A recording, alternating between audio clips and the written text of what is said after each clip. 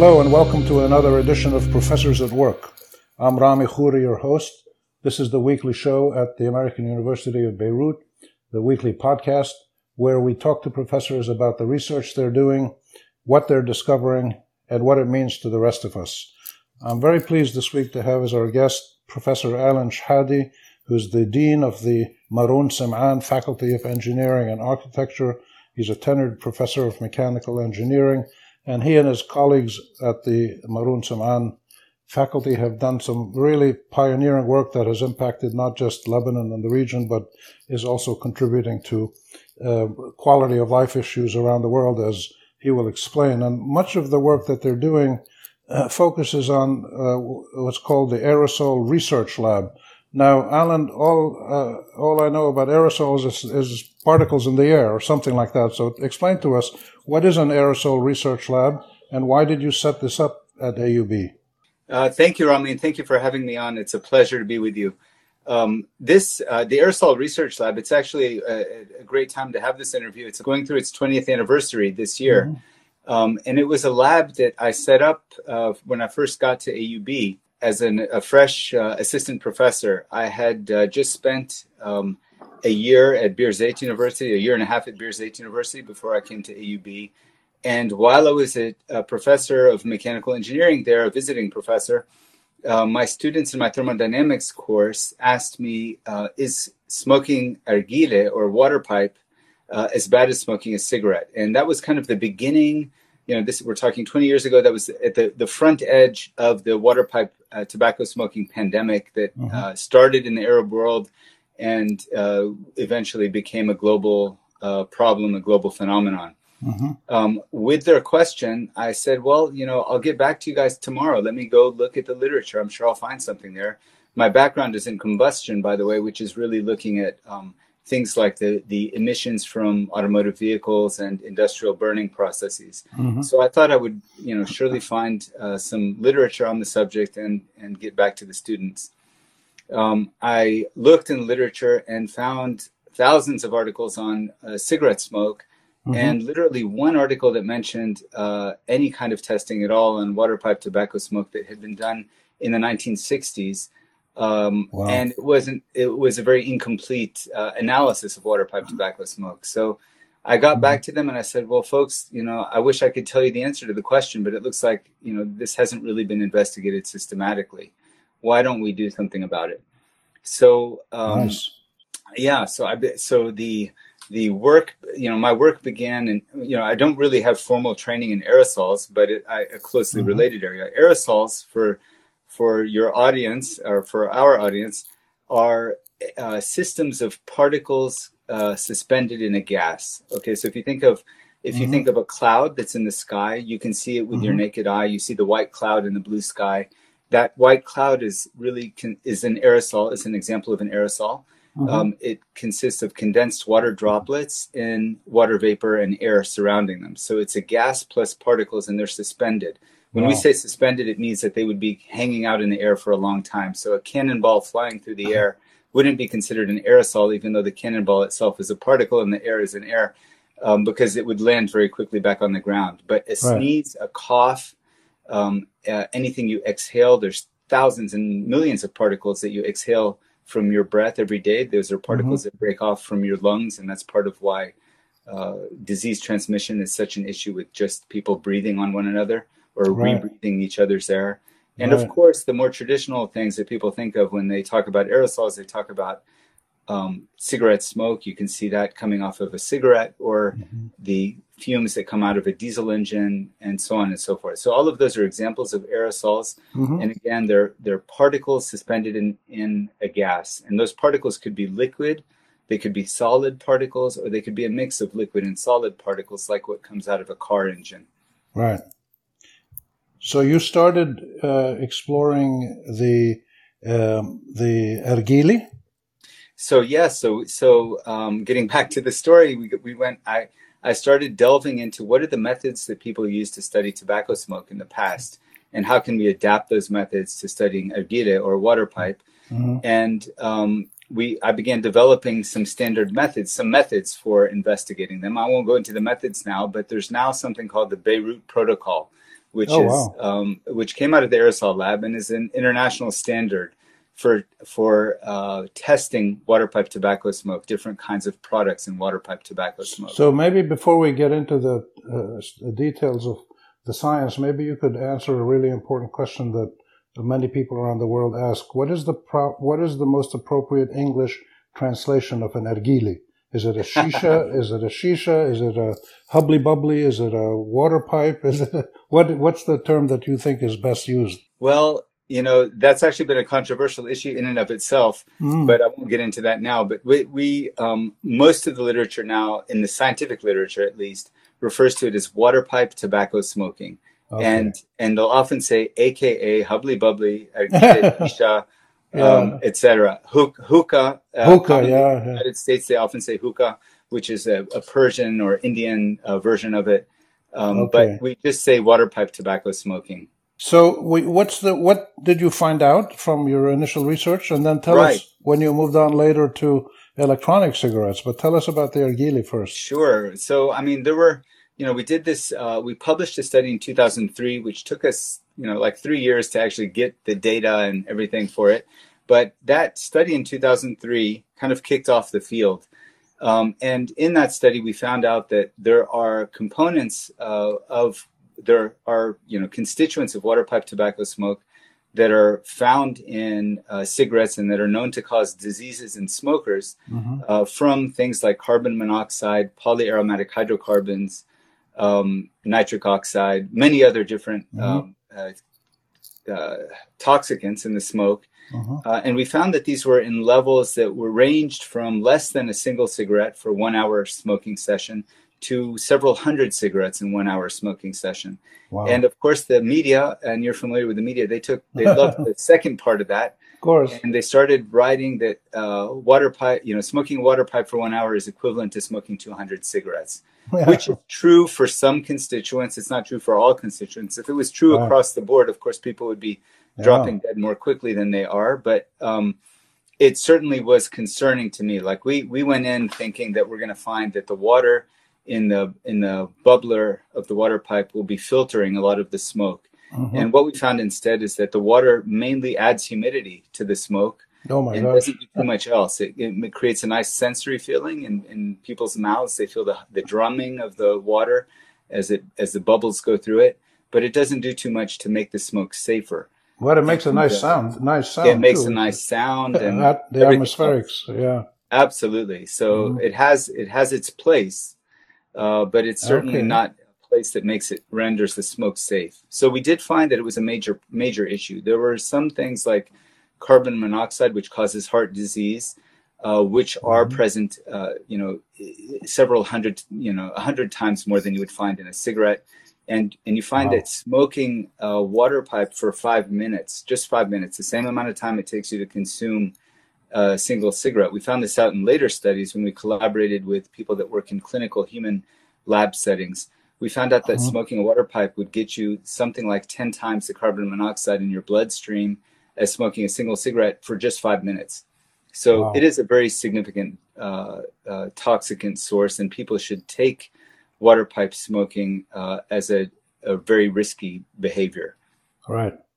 Wow. And then you moved on from there. Your research moved on to looking at air quality, and tell us a little bit about that. And then at the end, we'll come back to how you recently got into electronic cigarettes. But in between the narghile and the electronic cigarettes, you focused quite a bit of work on air quality in Beirut. Absolutely. So I got interested in the field of, so through the water pipe, through my students at the university asking me a simple question, I got involved and interested in aerosols in general, and in particular, how they relate to the environment. And that was kind of getting back to my roots. My roots really were in training on how to prevent air pollution from forming in the first place when you burn things. And my doctoral thesis was actually on biomass oils produced from farming waste. And I was interested always in the environment and in global climate change, or global warming, or global chaos these days. and going back into that through the route of aerosols became a core interest of mine. And I looked at things like diesel generators in Beirut. As you know, we have a very erratic electric power system. So many buildings, many or most buildings, rely on private diesel generators to generate the electricity.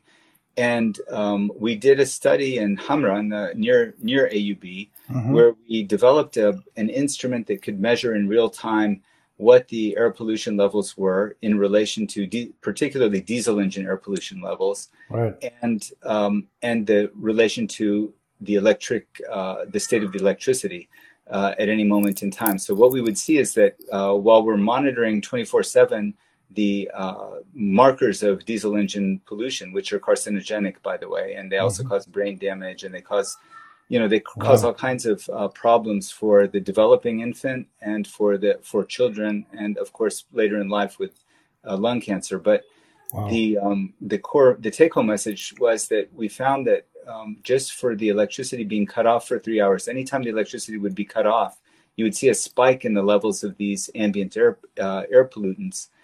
And you would get an increase in ambient air pollution from a 3-hour outage of 40% over the whole day. So we could cut our exposure to carcinogenic air pollution by 40% just by fixing our electric power supply. And of course, today the power's out far more than 3 hours a day. It's out for 18 hours a day. So people now are just inhaling we're swimming in diesel fumes. And those have very serious long-term consequences, including on things like behavior, sense of stress. Just your quality of life is really degraded by the presence of these diesel generators, not only from the pollution but also from the noise. But so that's one example. We built a whole setup as well to look at what are the sources of air pollution in different kinds of engines, and we created something that was really interesting at the lab where we were simulating. We have a box that we generate a certain frequency of a wavelength of light that simulates the sun. And so what we could do is we could put engine exhaust into a simulated environment which has sunlight, and in a few minutes examine what happens over, say, a 2-week period. So that would allow us to really do all kinds of what-if scenarios on air pollution policies. Wow. You ended up, I believe, at some point with a whole air quality observatory, right? That's right. So that was always a dream of ours. And when I became dean of the Manon Saman faculty, I had a little bit more authority than I had before. Yes. And what we did is we said that a good public service that we could do is to eventually provide air quality forecasting for Beirut citizens. So like you'd like to know if you're going to go out for a jog or if you're going to be outside tomorrow, what's the likely air pollution what is the air pollution forecast going to look like? So to do that well, we knew that we needed to have a lot of data, actual measurements, so that we can compare models to real life air pollution levels. And we created an observatory. It's available on the Manon Saman Faculty of Engineering and Architecture's homepage. Anyone can look it up. At any moment of time, you can look up what the current air pollution levels are and how do they compare to international standards. Wow. And that data is being fed now into a model that's being developed by Professor Aysam Lais in the Mechanical Engineering Department, which is assimilating that data and beginning to produce predictions of air pollution patterns in the following day. Oh, wow. So that's available for anyone to see. And in fact, I mean, we got tons of traffic on our website. It was interesting right after the Beirut port explosion, because people began talking in the media about the potential effects of the port blast on people's exposure to air pollutants. And there was quite a bit of fear generated among the general public about that. And so we got a lot of traffic about that. We got a lot of questions. And we had to eventually issue a press release that just said, folks, yes, there was indeed there was a big blast of ammonium nitrate. The plume that was generated, that was visible to the naked eye by everyone around, Wow. that dispersed quickly, and there's not any immediate threat. There's nothing we can measure in the air today that's any different than before the blast. It probably, anyone that was in the pathway of the plume for sure got exposed to something, but Wow. it's not hanging around, and people don't need to flee the city because they're afraid of ammonium nitrate particles in the air. And so that was an important, we just wanted to give people a sense that they don't need to flee. They can deal with the problems that they're facing. But of course, from debris, um, demolition waste and so on, when that gets stirred around, there could be additional dust in the air, and they would need to take precautions for that. But certainly So, not the kind of thing we saw, which were mothers calling and saying, we need to get our babies out of Beirut yeah. for the next few weeks because of the air pollution that's generated by the blast. So that was, I think we did some good in putting people's fears at ease. Oh, of course. So, to do this kind of work, did you have to have monitoring points all over the city? We have done a lot of that kind of work in the past. Professor Najat Saliba and I, in collaboration with researchers at USG, we had a national air quality unit that was sponsored by the National Council for Scientific Research. Mm-hmm. And in that work, there were many different locations within the city that we installed, or the team installed different kinds of air pollution monitoring. And we were able to see patterns, like which parts of Beirut are suffering the most from air pollution and which parts are suffering the least.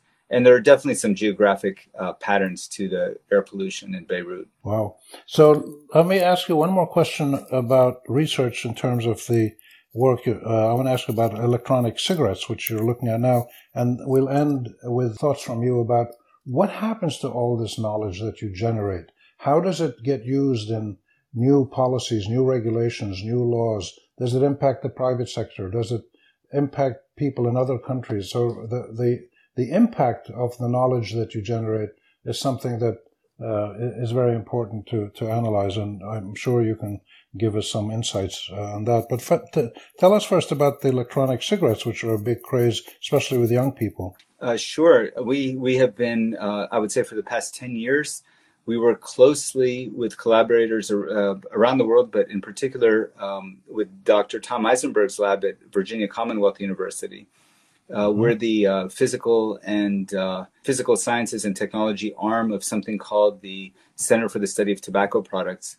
And that Center for the Study of Tobacco Products is one of the, I forgot now, 12 TCORs. So these are Tobacco Centers of Regulatory Science that are funded by the U.S. Food and Drug Administration through the National Institutes of Health.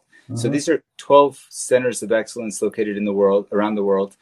And their purpose is to really look at the science of how to regulate tobacco products. Yeah. And the focus of our group has been electronic cigarettes. I mean, that's really what we've been working on for the past 10 years. Wow. We developed all kinds of mathematical models to be able to predict the toxic emissions from electronic cigarettes and what people's exposure would be from different kinds of technologies. And that would help FDA do rapid screenings of products, because there are literally thousands of products coming out all the time. It's an extremely innovative space where small firms and large firms, from the big bad boys in tobacco, like Altria and Philip Morris and others, are involved in this, but so are mom and pop stores in any U.S. city or any city in China or elsewhere.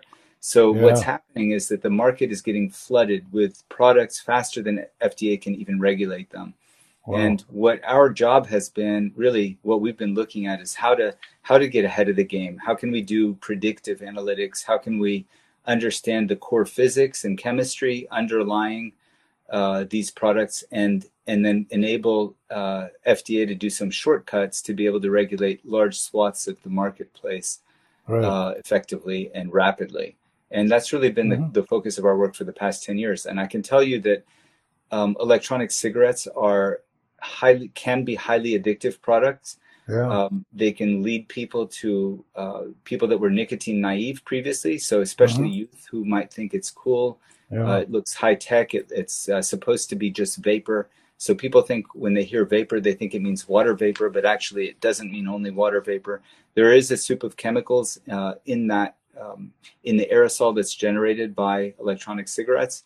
And sometimes people can get a lot more nicotine than they would get from a tobacco cigarette, a combustible cigarette, Wow. from an electronic cigarette. And the really, probably among the most problematic aspects of electronic cigarettes is their stealthiness. So many have been made by manufacturers so that you can keep it in your pocket at all times, and you can quickly take a puff right before you get in an elevator, while you're at your desk, while you're at school, and the teacher has her or his back turned to the students. When students go to the bathroom, they take it with them. It's in their pocket. It looks like a USB drive in many cases. So Right.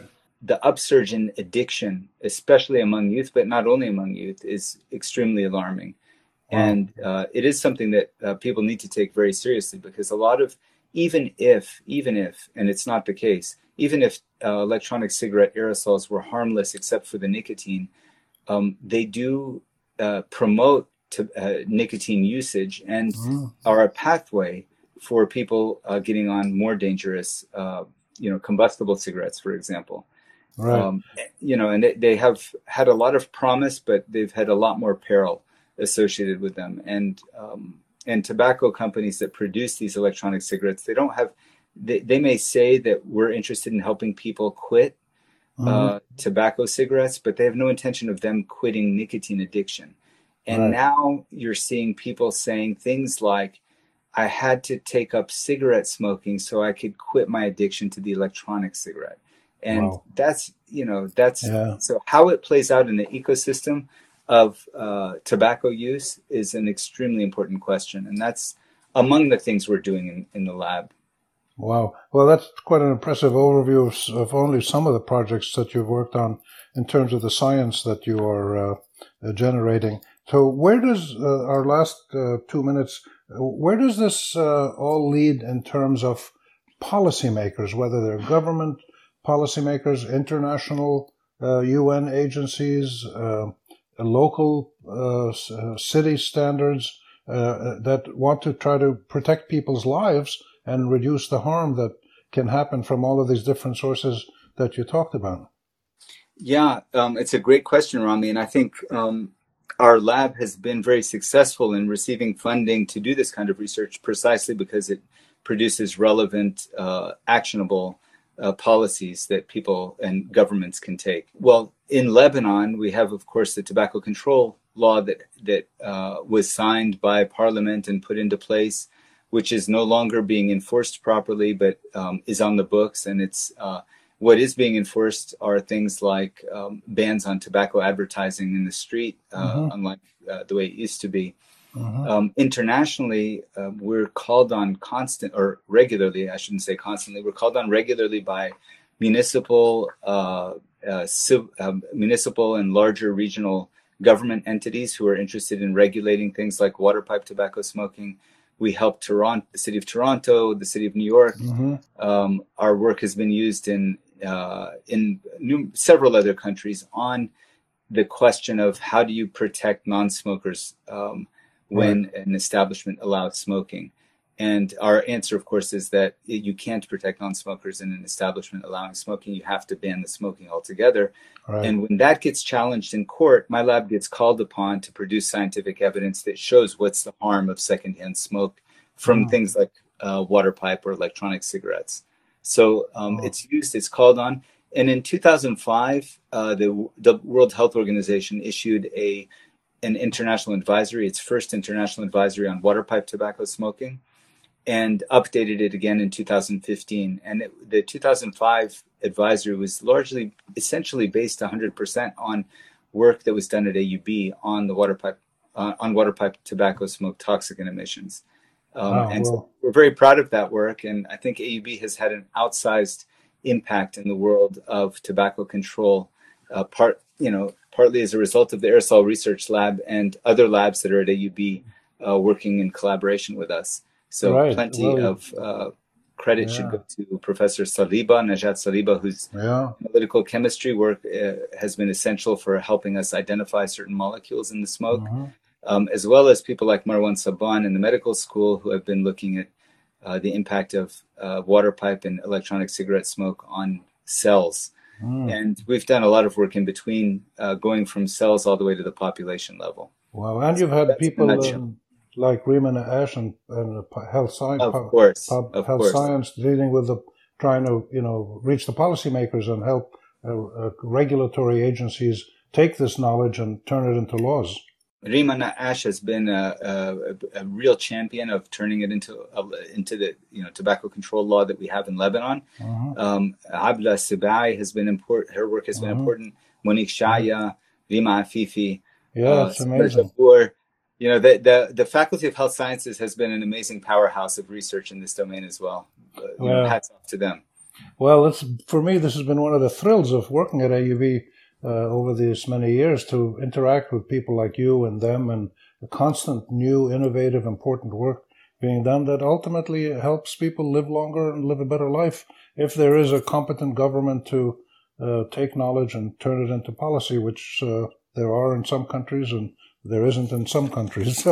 But we've run out of time. Our guest has been Professor Alan Shehadeh. He's the Dean of the Marwan Saban Faculty of Engineering and Architecture at AUB. Alan, thank you so much for being with us. Thank you, Rami. Thank you. You bet. And thank you for our audience for tuning in. This is Rami Khouri, your host. Professors at Work is our weekly podcast where AUB scholars talk about the research they're doing, what they're finding, and how it makes for a better world. Thanks for being with us. Join us again next week. Bye for now.